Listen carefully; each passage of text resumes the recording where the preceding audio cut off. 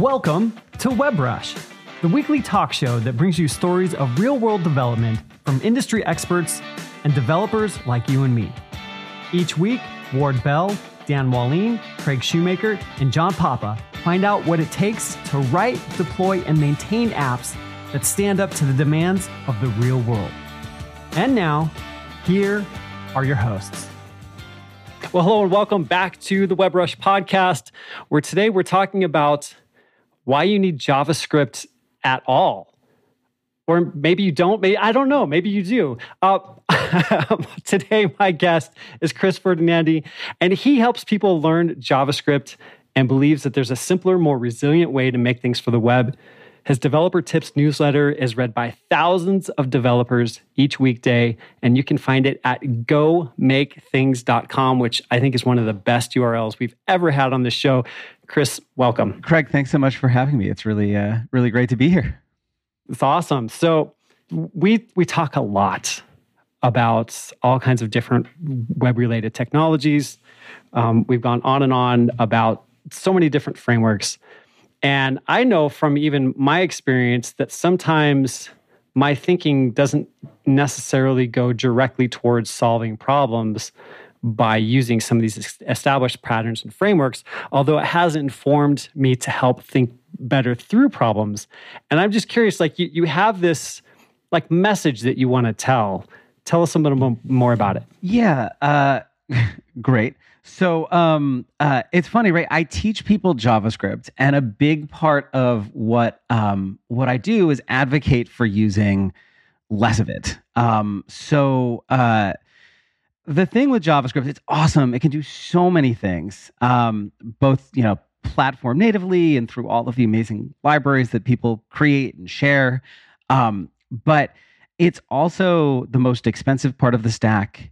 Just by the scripty nature of it, it's the most fragile and likely to break.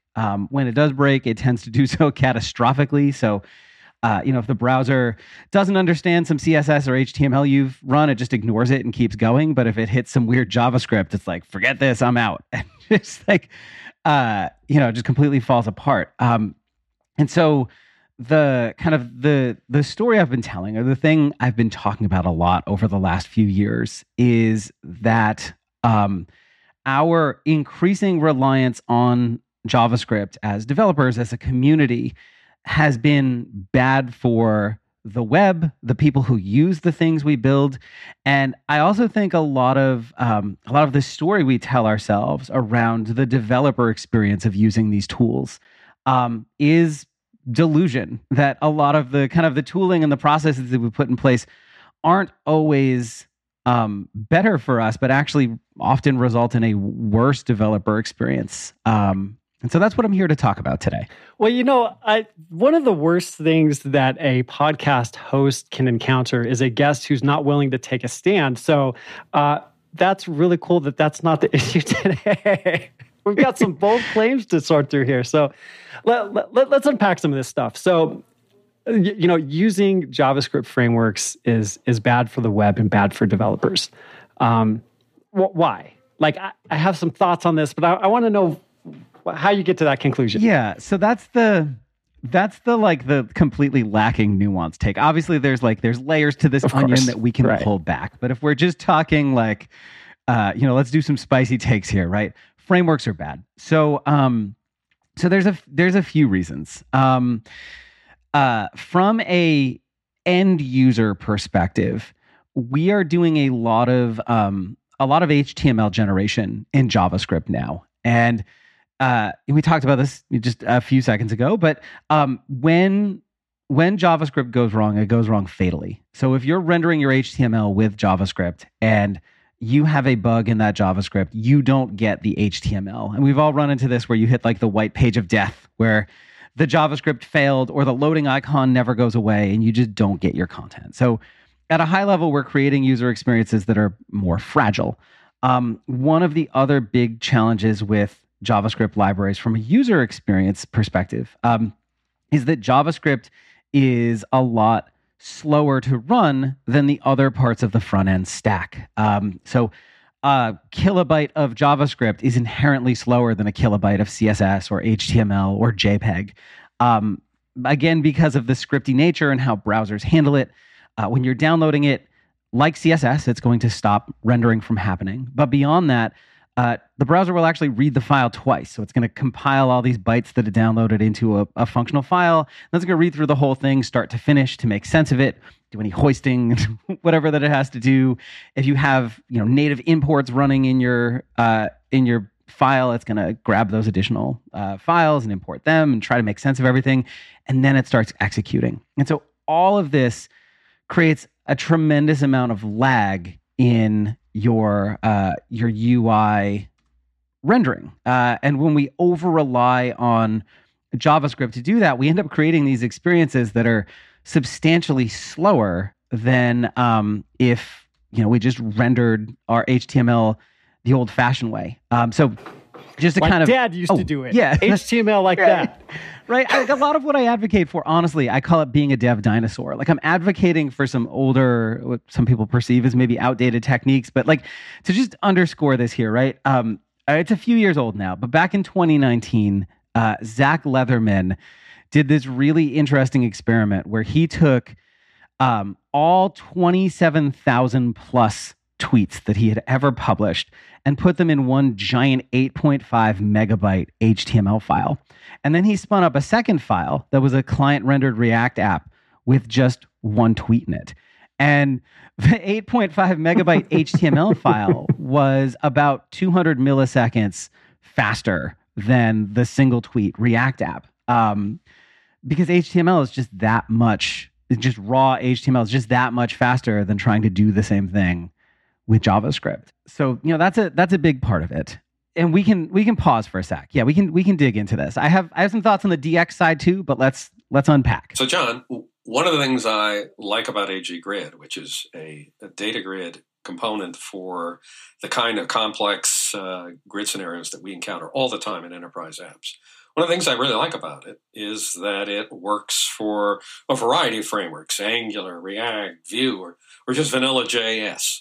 Does that ring a bell for you? Oh, it really does. There's all these different companies that I work with where they have no choice but to use a lot of these different tools because they have different teams working on them. So being able to port their code or share that code and that technical investment they have is really important to them. Yeah, well, it's important to us. Ideally, we're a consulting company, and we never know what our client's going to want to use, Angular, React, or Vue, but they're all going to need a grid, and it's great to be able to reach for the one grid that works everywhere, AG Grid. At any size company too, because you could have these teams that maybe they only use one framework, but eventually they're going to switch to another one, and be able to take that investment again and reuse it is really nice.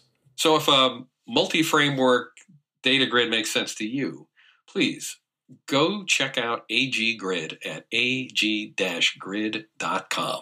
Mr. Ward Bell, who decided to come a little late to the party, but of course, we're glad he's here because I cannot even wait to hear Ward's take on this. And so, Ward, what we're talking about is only writing JavaScript without frameworks and why that is a better way to do it. Yeah. I mean, if you want to get really spicy, I'm over here saying JavaScript bad, but I teach people JavaScript. Okay. So this is where I want to push you a little bit. Yeah. Like, okay, so JavaScript is slower than raw HTML and CSS, right? So what though? Because the fact of the matter is there is only so much that you can do with HTML and JavaScript. The way I always try to position thinking in someone's mind when I'm teaching them about web development is that HTML is structure, CSS is the color, the look and feel, the style, yep, right? And JavaScript is the logic. So if you lobotomize our web applications, so what if they're a little bit slower if they're functional? Okay, so great question.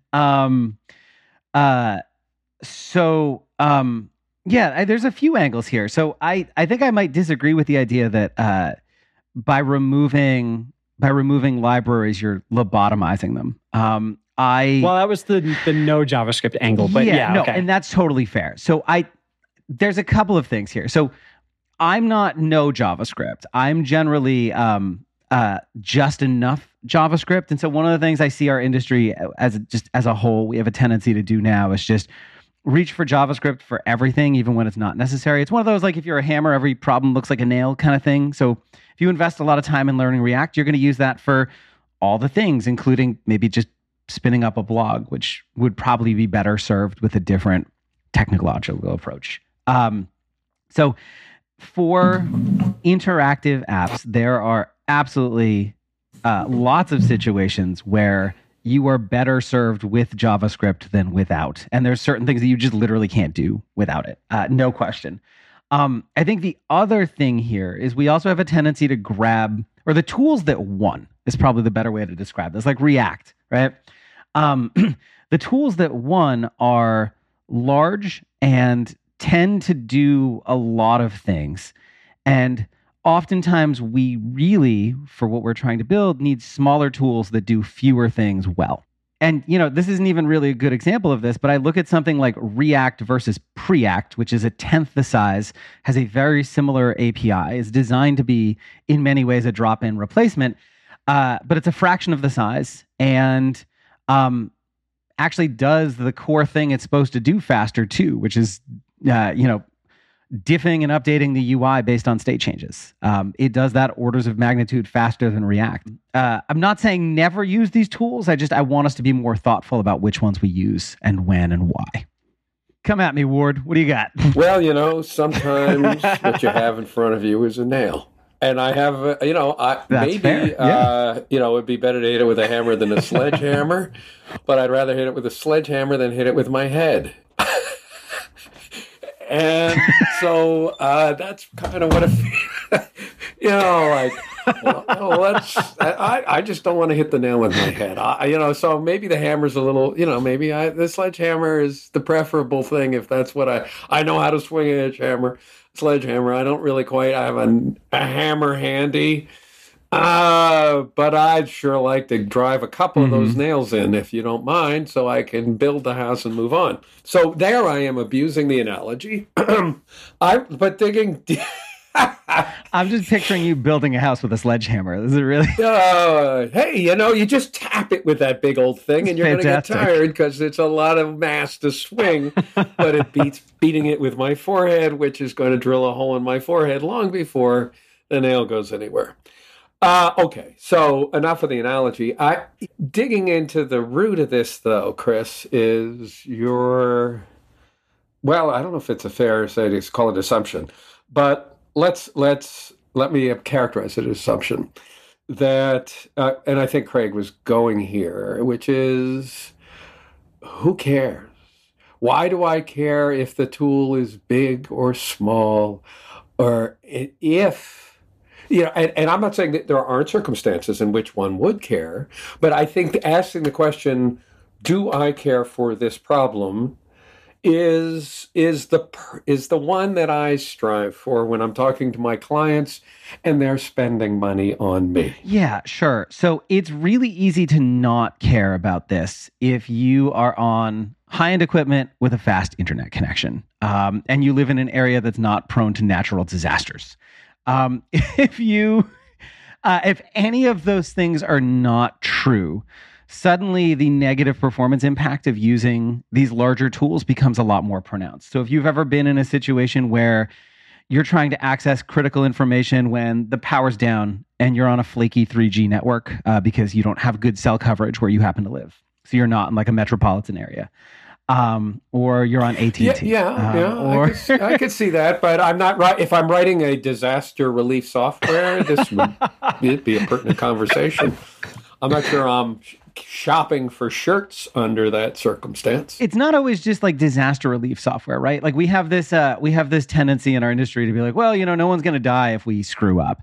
But my friend Eric Bailey recently wrote an article about his experience trying to navigate a mental health website that was having some JavaScript issues where,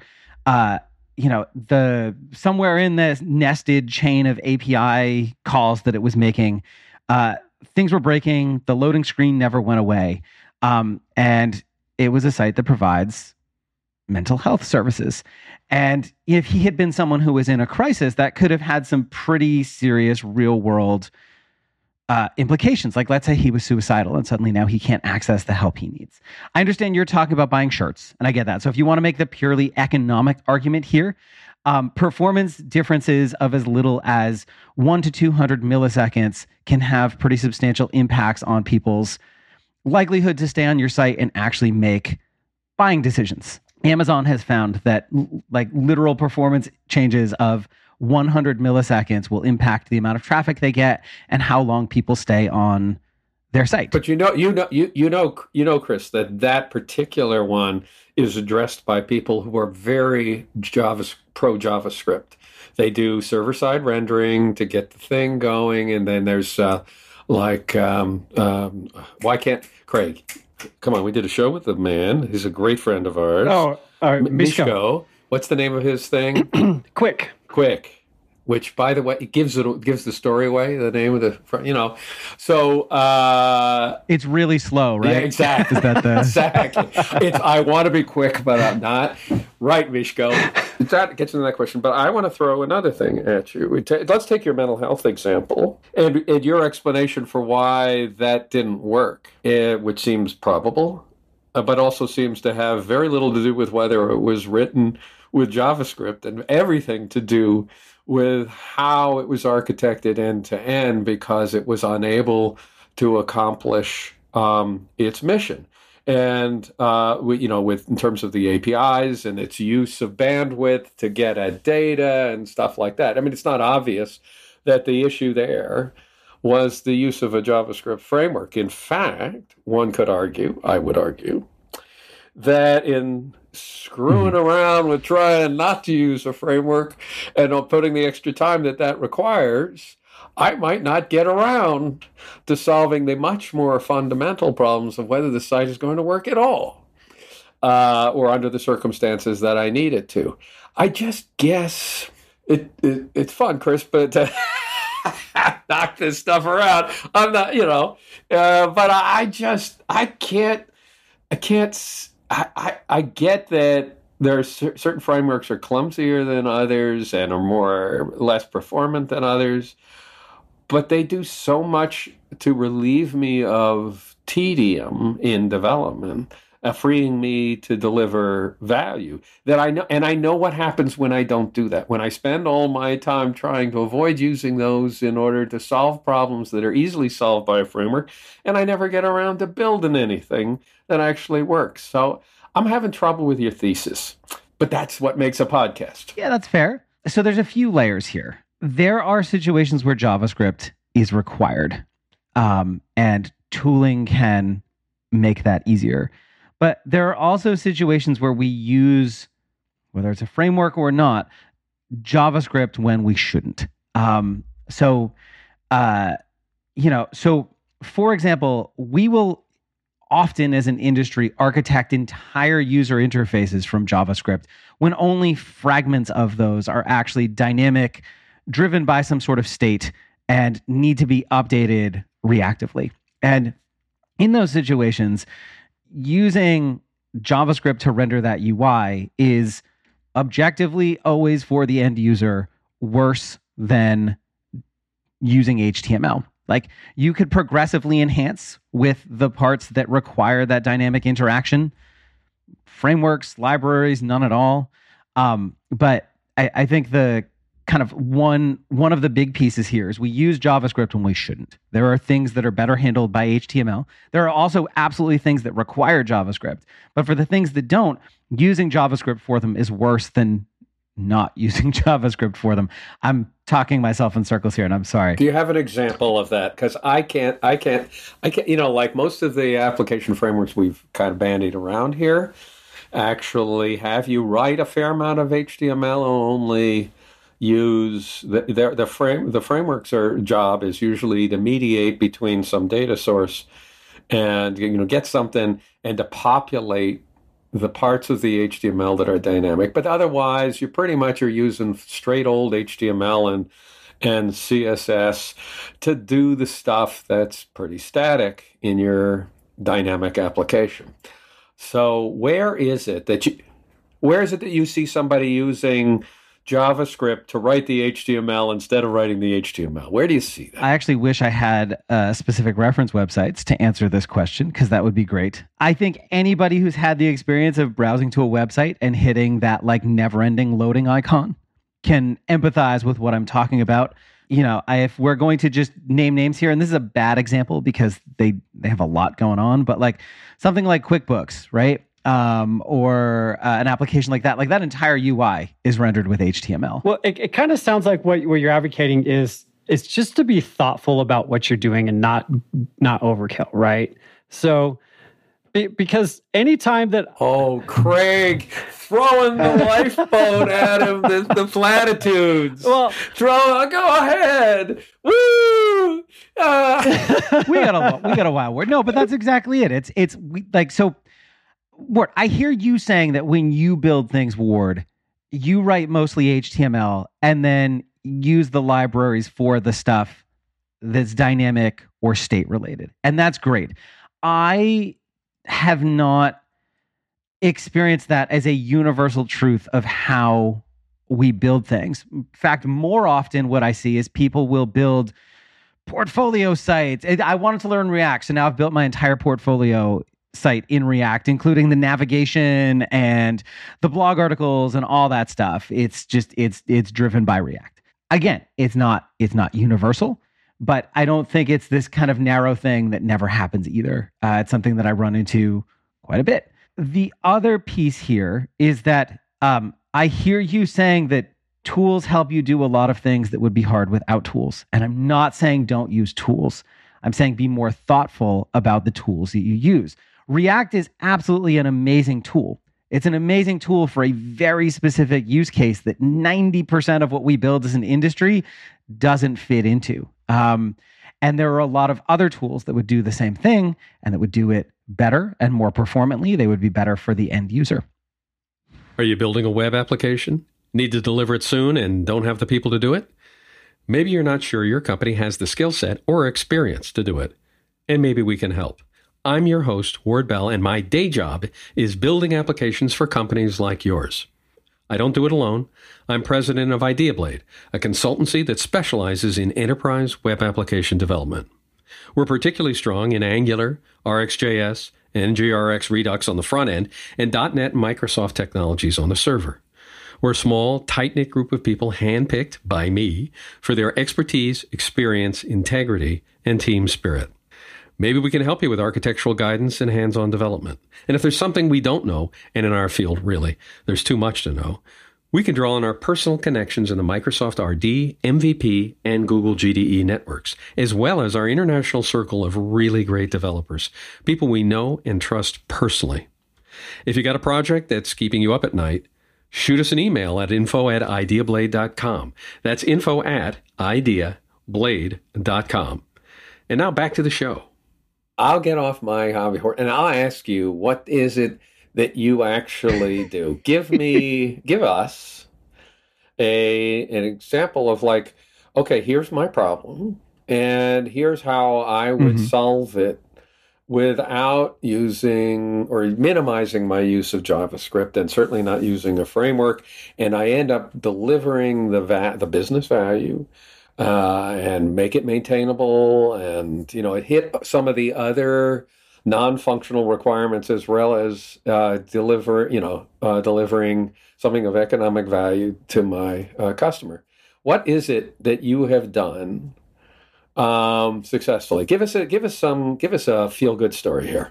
Sure. Yeah. So some examples, right? So you've got something like, let's say a form, right? So people often grab React. I've even seen this. There's one of the newsletter vendors.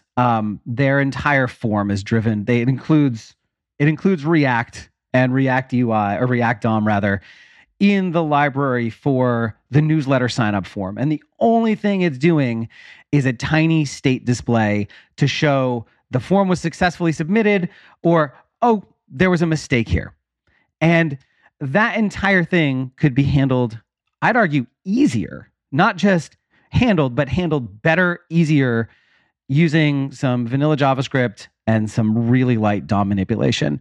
Someone types in their email address, you run that same check to say, is this a valid email address or not?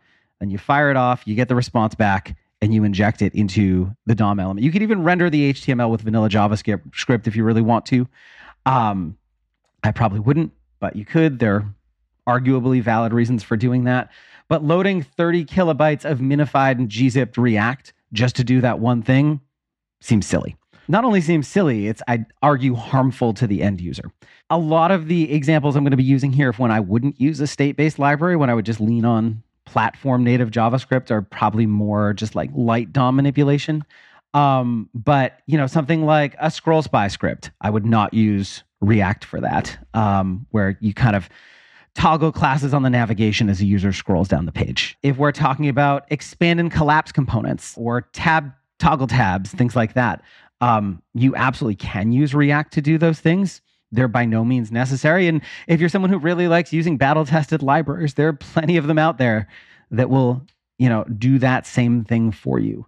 Where I think state-based UI and DOM diffing really shine is when you end up in situations where you have lots of dynamically generated content that you don't know ahead of time that is going to change based on user interaction. Some examples where I would actually reach for some sort of state-based UI library include things like, just kind of a random example here, right? But I've got an animal rescue that has a bunch of adoptable dogs. They change all the time. Maybe I'm even pulling that data from somewhere else, like Pet Finder or some third-party repository, displaying them on my site. And people want to be able to filter dogs by breed or size or age or something like that. Now you've got content that's dynamic, and how it's displayed is going to change based on interactions that users make. I have done that with vanilla JavaScript. It's almost objectively easier with state-based UI in many situations, and I would probably grab a tool for that. I don't know that tool would be React. I think there are better tools for that job than React, even though that is a tool that would benefit from some sort of state-based UI library. So you're saying you just go with Angular? Exactly. Yes, Angular, obviously the lightest weight, simplest to use of the UI framework. Amber. I think you should go to Amber then. Maybe, exactly, because that's my tool of choice. So the thing that I found that when I try to build stuff with just vanilla JavaScript, which I often like to do because I like to be able to solve problems just the way I'm thinking, and many times I'm just like, okay, I'm going to do X, Y, and Z, and I'm not thinking in terms necessarily of how our framework solves a problem. But then I get to the point to where I have to update the UI, and that's where developer ergonomics come into this in a big way, because to Ward's point, like, I really don't need to be spending all this time, get element by ID, and then, watch for the change and update the thing and do all this stuff. And that's like the bread and butter of all these frameworks. So yeah, I don't have to go to the most heavyweight one. But what I've noticed is that as I'm solving problems, like, my natural progression is to go from, okay, I've tooled out this thing as much as I can. Now I need to, quote unquote, make it grown up and then move into something to where I can now begin to gain speed rather than not speed, right? And that's when you grab quick. Right. Yeah, that makes perfect sense. Yeah. No, and I think that's a really fair way to talk about it. And I think there are certain DOM changes that are not particularly difficult to do. So, like, I know this is a really overwrought example, but like form submissions is relatively easy to listen for form submissions and then make a couple of updates to the UI. If you're like, my jQuery roots are showing here, right? But if you're just like toggling some classes on some things, that's not particularly difficult. But when the actual content that's being displayed is changing, and to use another overdone example, like a to-do app, right? Like, trying to do a to-do app with vanilla JavaScript starts off really simple and then gets complex really, really fast once you start layering all the different things that a user might want to do with those elements. They want to edit one of their items, mark it as complete, delete it entirely. Suddenly you've got all these different elements and interactions you're listening for, and all these different UI states you need to be concerned with. And representing that as a JavaScript object and saying, make the UI look like this in these situations is much, much easier than trying to do that with vanilla JavaScript. No question. So just to be clear, Ward, I'm not arguing for never using libraries. I'm saying that they are often overused, and that when we do use them, there's a tendency to just grab React or just grab Vue when there are often other tools that are more situationally appropriate. And we'll do the same thing. Well, sorry, I know that's a nuanced take. We don't do that on podcasts. Well, you are pointing to something that is true, I think, which is that a concession. I'm trying to find. Yes. I'm trying to find the love, man. I'm feeling generous today, uncharacteristically. So, we do have to acknowledge that the frameworks come with a cost. I mean, just the whole build setup, and as much as they try and make it easy for you to just push a button and have it all scaffolded out and all that, after you've done that, you still have a lot of stuff, and you have to once you signed up for that, now you have to manage it, and you have to deploy it, and it's not easy to upgrade, date it, and then you have to worry about somebody changing a library out from. Frameworks come with those challenges. So if I've just got a screen with a couple of text boxes in it and something to display, maybe, and I know what I'm doing, and I don't have a big team that's going to it's too tiny to worry about anybody maintaining, then sure. Why incur all of that cost? That's why, for example, I have a arts organization that I do the website for, and it has some dynamic elements to it. And we use Wix. I deliberately picked Wix, which has React under the hood, but let's pretend it didn't. It'll be our little secret word. Don't tell anybody.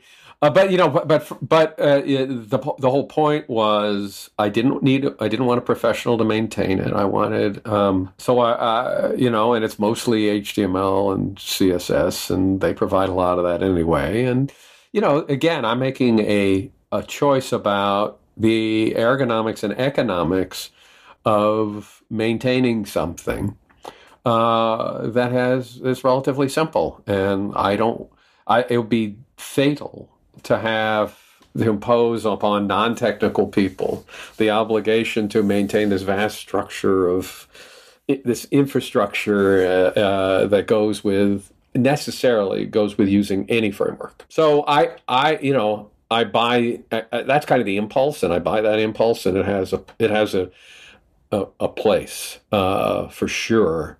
So yeah, I'll give you. It would be crazy for me to have written this arts organization website in hand rolled it in some framework.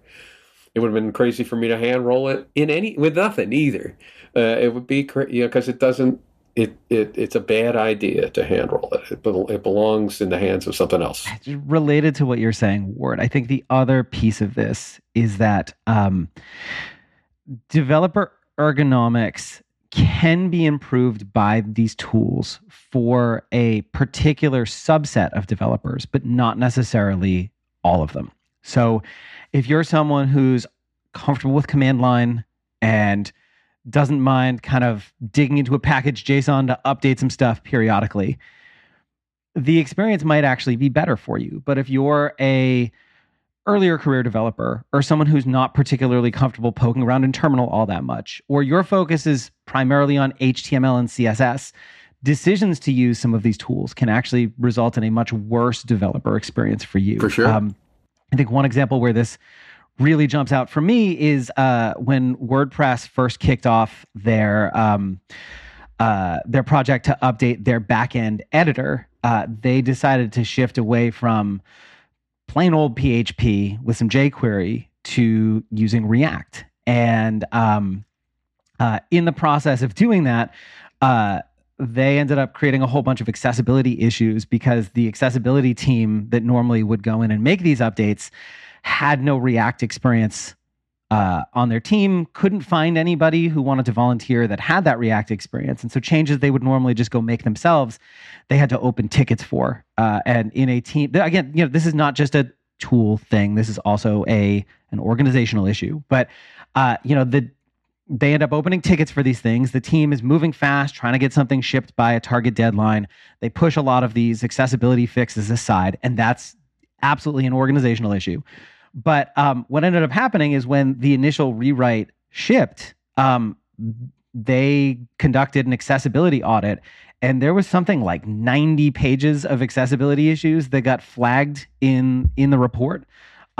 Just hundreds of accessibility issues that could have been fixed if they had chosen a tooling setup on the back end that was a better experience for all developers on their team and not just a particular subset. But what if the engineers were more accessibility minded from the beginning, though? Yeah, so that is absolutely an important part of it. And it's fair to say, I think the caveat I have here is that so much of accessibility is contextually based, and there's a lot of things that work. You could say, this is better for accessibility, but that's true in a particular situation, but not for others. And it's true for people with particular disabilities, but not for others. And even people with the same type of disability have different kind of preferences and expectations around how things work, which is a really long-winded way of me saying that accessibility really is a specialty in and of itself. And I absolutely believe that developers as a whole should be better at it and more mindful of it. But it's still really important to have people that specialize in it, that do actual testing with actual people with actual disabilities, and then that type of feedback kind of circles back into the development team. So is your point that they miss because these seem like the orthogonal issues to me. Like if you cast your mind back to the pre-JavaScript, when there was almost no JavaScript on there, those were not exactly the most accessible sites that have ever been built. Right. So it's a kind of a different talent. Yeah, no, for sure. I don't find that these frameworks get in the way of accessible, or they're kind of like sometimes they're even helpful. Like I know Angular best of many of these, and I know that there are very specific attempts to make accessibility easier. As part of the framework. I don't know whether that's true of React or not. But regardless, it's not what they seem to be two different problems. And I haven't noticed that without JavaScript, people are necessarily good at accessibility or responsiveness. So you're making an argument or you're countering an argument that I was not making, and that's fine. That's the best way. It's another important conversation that I think we can have. But I was not saying that libraries make accessibility worse, although there is actually a lot of data to indicate that there's maybe some correlation there, if not causation. The argument I was making is that when you choose a tool that works well for just people who have deep JavaScript expertise, other really important people on your development team who don't have that expertise are able to participate less meaningfully in that process, and that can have detrimental effects for end users. That biasing is a fair point, and I think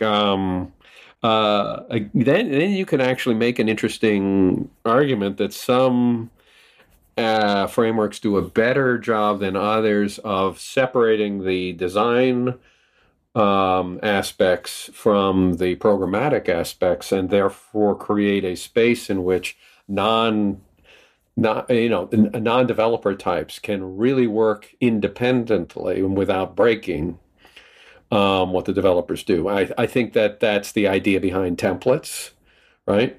And frameworks that support have a templating concept so that the HTML is sitting over here and the code is over there, and they don't step on each other. That's actually one of the features of Angular, if you will. You can say what you want about the framework. That was one of its core. It's one of its animating principles. Was that the HTML is over here, the template's over here, and the code is over there. And somebody who really knows what they're doing can ignore the code and focus on the HTML and really make that sing, while the people who are working on development can pretend that the template doesn't even exist except for where they have to plug into it. That kind of designer-developer separation was core to it and would speak to what you're talking about. So yeah, I hear you. So on the topic of kind of libraries and their ability to help or hinder accessibility, though, because that is an interesting kind of aspect here. So just to clarify, there are a lot of situations where JavaScript is actually required for a properly accessible experience. So I see a lot of these like, look at this thing you can do with just HTML and CSS, and you don't have to worry about the JavaScript and messing around with all that. And those experiences are in many cases inaccessible. So seeing people do things like, look, you can build like these like accordion things using just CSS and focus styles and things like that. And that creates a whole bunch of issues for screen readers. So I'm not arguing for that. But every year, the accessibility organization WebAIM does a survey of the top 1 million sites on the web, and they do a big analysis for programmatically detectable accessibility issues. So that's a really important caveat here. They're not manually auditing all of the sites here. They're just doing, automated like Lighthouse or like WebAx style automated testing to catch accessibility issues. And they report on it. And every year, surprise, websites are really bad at accessibility. But one of the interesting sections on the page is where they break down the types of libraries that are used on these sites and how far from the median they vary in terms of number of issues detected. For a couple of years, pretty much every site that had a state-based UI library on it had more accessibility issues than sites that did not. What we've seen over the last couple of years is that there are a few libraries that have less accessibility issues than the average site that does not use a library. And one of those is actually React, which I'm not particularly surprised by because I feel like the React community has invested a lot of effort over the last few years in improving the accessibility of a lot of the components of the core library itself, and the way it handles certain things. One of the most popular routers for React, if you're someone who likes building SPAs, has a lot of accessibility features baked in, which is really, really helpful. And so this is, I think, where the power of some of these tools to alleviate some of the accessibility issues that we have on the web, there's a lot of potential there. Now, on the flip side, a typical site built with Vue.js, of the top 1 million sites surveyed, those that used Vue had more than 20% more accessibility issues than the typical site built without them. Similarly, AMP sites had a lot more accessibility issues, which is really painful to hear. Angular sites had about 6% more accessibility issues than a site built without any libraries at all. Again, this is not like a causation kind of thing. So like using React doesn't instantly make your site more accessible. Using Vue doesn't instantly make your site less accessible. But what I find, or what I've observed often happens with these tools, is you get developers who grab them, they grab some ready-made components and jam them in, and how much of a focus the community and the people who maintain that core tool put on accessibility in those tools can have a really big impact on kind of the end results that are getting shipped with these things.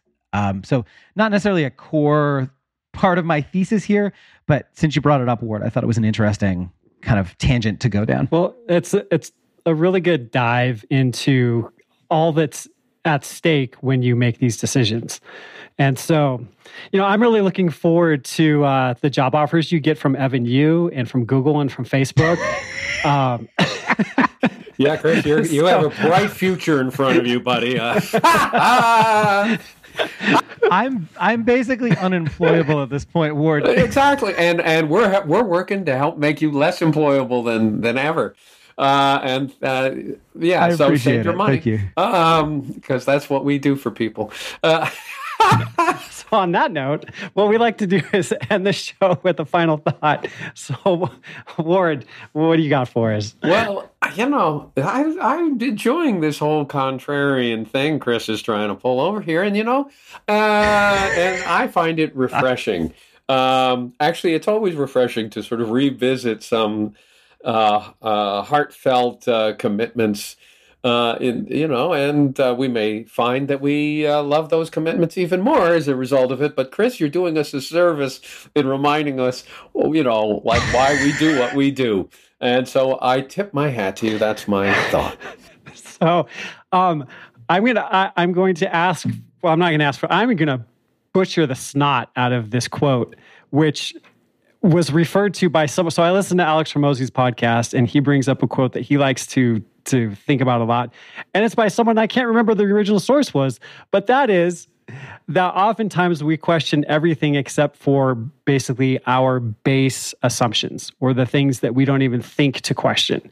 And to your point, Ward, I think that this is a really good conversation to have, because even if we don't end up necessarily making different choices, at least we have a better understanding of why we make the choices we do. It must have been Socrates who said that, Craig. Mr. Socrates himself. All right. Socrates. What do you got for us, Chris? Oh my gosh. Yeah. So my final thought, it's totally out of left field. Just like my thesis, this whole podcast. But so I really wanted to say that WALL-E is one of the greatest movies of all time. And if you haven't watched it in a while, now would be the perfect time to pull out your Disney Plus subscription, fire it up, and watch it from the beginning. Craig is showing me right now his WALL-E figurine. Right. I am completely enamored with it. But WALL-E is it's a movie with a lot of heart. I don't think enough people appreciate the genius that is that film. That is awesome. And on that note, we want to thank you. If you're still here with us, like, you're a super fan, and we appreciate you hanging out with us the whole time. We want to say thanks to all of our sponsors, IdeaBlade, Ionic, Narwhal, and AG Grid. And thanks for joining us here every Thursday on WebRush.